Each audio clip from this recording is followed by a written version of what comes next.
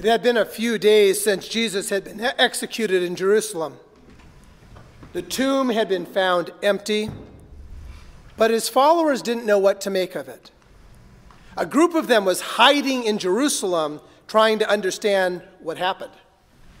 On that same day, 2 disciples were traveling to a village called Emmaus, about 7 miles from Jerusalem.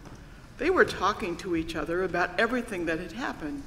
While they were discussing these things, Jesus himself arrived and joined them on their journey. They were prevented from recognizing him. He said to them, "What are you talking about as you walk along?" They stopped, their faces downcast. It was 2 years ago. It was 2 years ago, and on Easter, I was in this room alone. Our worship service, it was awful. Our worship service was on YouTube. It crashed, and there was nothing I could do to fix it. And it was Easter, and this place that we were in here was so quiet.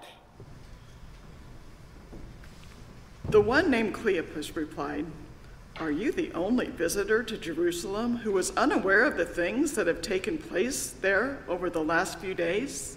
He said to them, "What things?" They said to him, "The things about Jesus of Nazareth. Because of his powerful deeds and words, he was recognized by God and all the people as a prophet. But our chief priests and our leaders handed him over to be sentenced to death, and they crucified him. We had hoped he was the one who would redeem Israel. All these things happened 3 days ago." 2 years ago, everything seemed broken. I came in and I lit the candles, but there were no Easter lilies. And I sat in this room alone on Easter morning. And I wondered if we would ever come together for another Easter morning in this place. But there's more. Some women from our group have left us stunned. They went to the tomb early this morning and didn't find his body. They came to us saying that they had even seen a vision of angels who told them he is alive.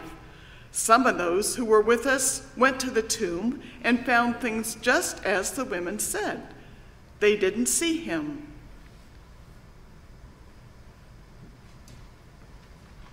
God wasn't done. By the Holy Spirit's power, we gather today to celebrate that raising over $500,000 to continue this church's mission to be a blessing and to continue this community's work, to work for justice and for charity, and to share the light of hope. We have witnessed a sign of resurrection hope, and we're celebrating with pancakes. How good can that be? And yet, if I'm going to be honest with you, I'm still trying to process it all. Trauma does stuff to us. Whether it's a job loss, the death of one that you love, facing your mortality from injury or illness, trauma messes with you.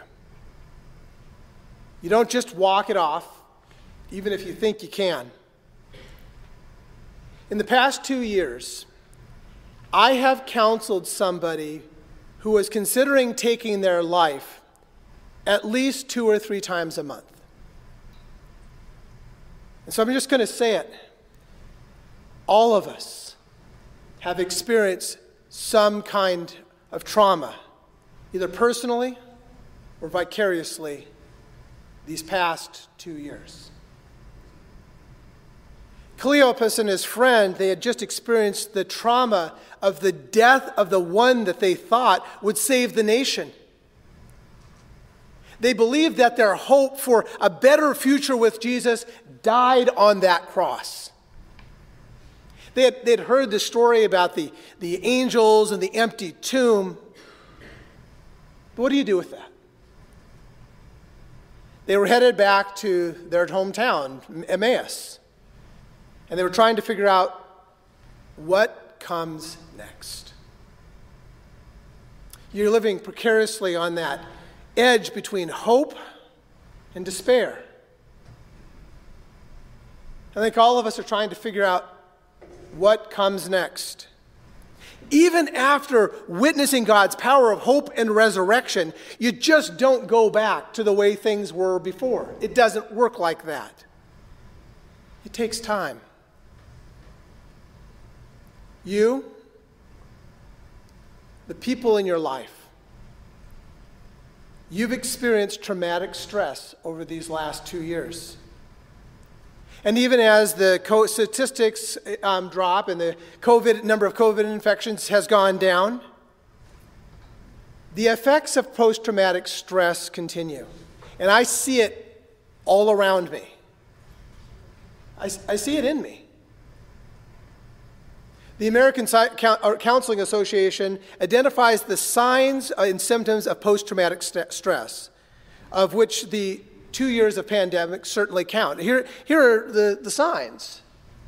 Diminished joy toward activities and people you once enjoyed. Feeling trapped by your work. Over or under eating. Diminished feelings of satisfaction and personal accomplishment. And how about this one? Has anyone been driving lately? Moments of intense anger and or irritation. I've never heard so many beeps all the time. Difficulty sleeping or getting to sleep. And feeling hopeless about the future. Do any of these sound familiar? Are you seeing this in people that you know? Alcohol and opioid use have substantially increased during the pandemic. Now, I want to be really clear that post-traumatic stress is different than post-traumatic stress disorder. They're different things. Post-traumatic stress disorder is when the signs and the symptoms of post-traumatic stress go on longer than 3 months and become severe enough that they're leading you to self-destructive behavior. But for most people, what we are experiencing right now, it's going to improve, but it's going to take time. Think about this. On that first Easter morning, and in the days following, people witnessed and experienced the power of God's resurrection. They saw the signs of new life.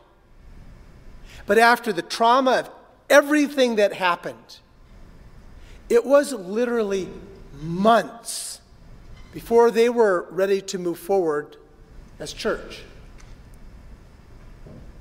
Right now, particularly in the fields of education and medicine, they are anticipating that a number of people will just leave, just drop out after surviving these last 2 years.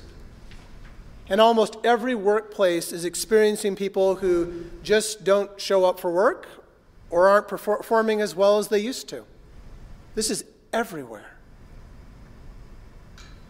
The effects of post-traumatic stress don't just end the day that you get your vaccine.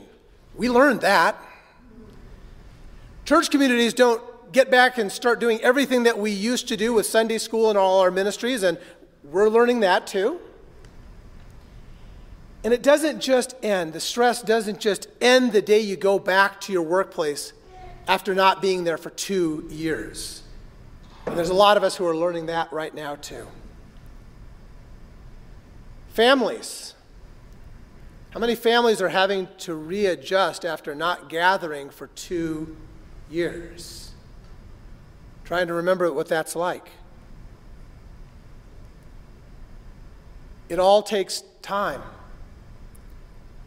It takes patience. And here's what I want to offer you, some ancient wisdom for this moment that we are in right now. We are together. The signs of hope are here. But in the days and the weeks and the months following Jesus' death and resurrection, his followers did something.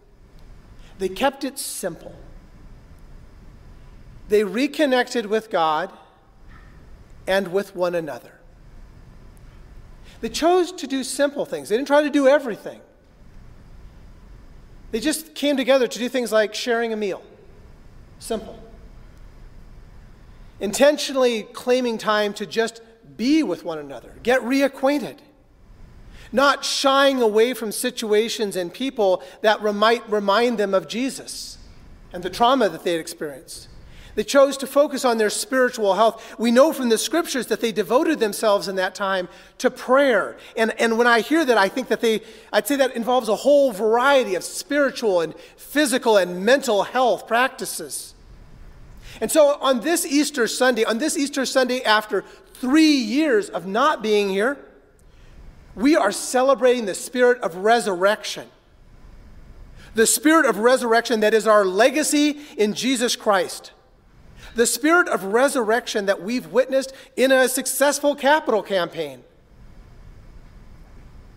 The spirit of resurrection that will renew and breathe new life into our work, our families, and our communities. If we allow it. If we give the Spirit her time, the compassion, and the patience to heal. In 2 weeks, we're going to be starting a new sermon series on forgiveness. So much in our world and so much in our families have been strained and divided over these past 2 years. Right now, the time is ripe to focus on the process of forgiving. I hope that you find this series helpful.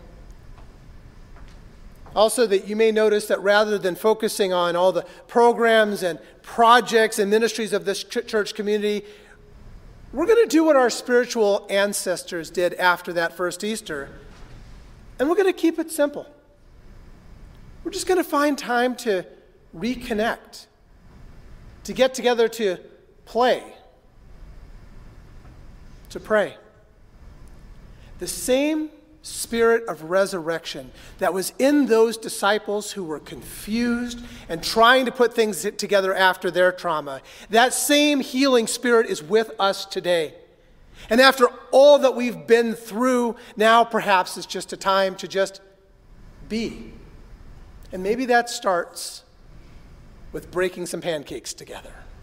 It's a good start. It works for me. Will you pray with me? Holy Spirit, today we thank you for your power to heal from our trauma. You are our legacy in Christ Jesus. You are our hope for the future. Yet we can only experience you in this moment. Allow us, encourage us to take time to heal.